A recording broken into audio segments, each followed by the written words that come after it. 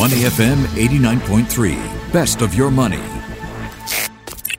Influence with Michelle Martin on Your Money, only on Money FM 89.3. What do employees think of the economic situation over in Hong Kong? I'm checking in now with Natalie Sun. She's Managing Director for Search and Selection in Greater China at Randstad, as we take a quick look at the Randstad Work Monitor Q4 2019 survey. Good morning, Natalie. What does the survey tell us about the average Hong Kong employee sentiment with regards to the economy moving ahead? Yeah, good morning. Yeah, we did do a survey at the end of last year for Q4.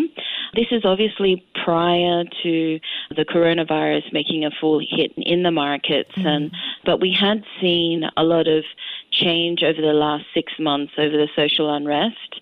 And surprisingly, or not surprisingly, confidence isn't very strong in Hong Kong post the social unrest. So about 69% of all people in Hong Kong believe that the market is deteriorating in 2020.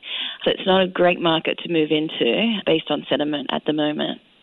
But how do we reconcile the fact that despite expecting deterioration in the economy, so many people surveyed are still expecting pay raises at the end of the year in Hong Kong?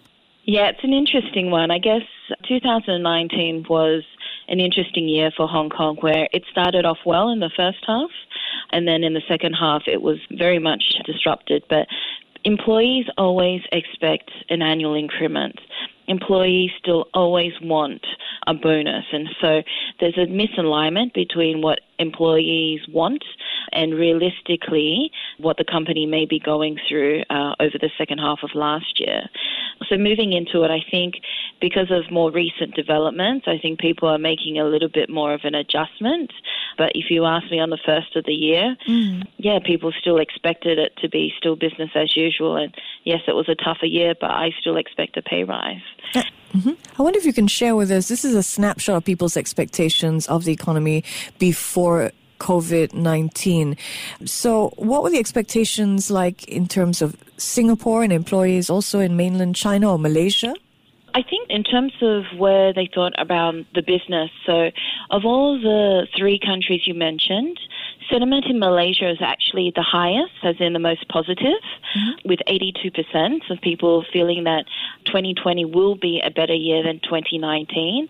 And then Singapore, about 60%, and then Hong Kong was only 48%. So about half of the people thought 2020 would be a better year. All right. And if we come back to Hong Kong, was the average employee still looking to new employment and new opportunities in that area? Yes, actually. So although the COVID virus sort of hit around this Chinese New Year period, most of the hiring or most of the change happens post-Chinese New Year. And actually the busiest quarters are Q2, Q3. So I still expect there will be some movement in the market.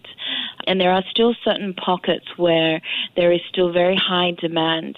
And at the end of the day, it is still a very candidate short market.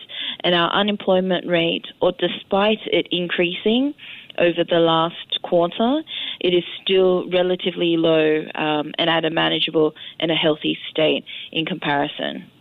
How is COVID-19 impacting job hiring and the cycle of when people move into new jobs in Hong Kong? Because it is aligned with Chinese New Year, it hasn't made too much of an impact with people wanting to move post-Chinese New Year.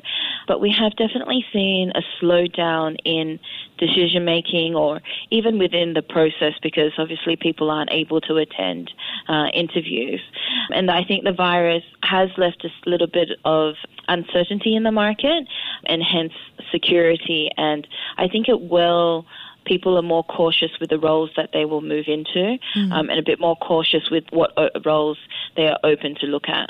Natalie, does the report give us any indication of Hong Kong's position as regional hub for businesses?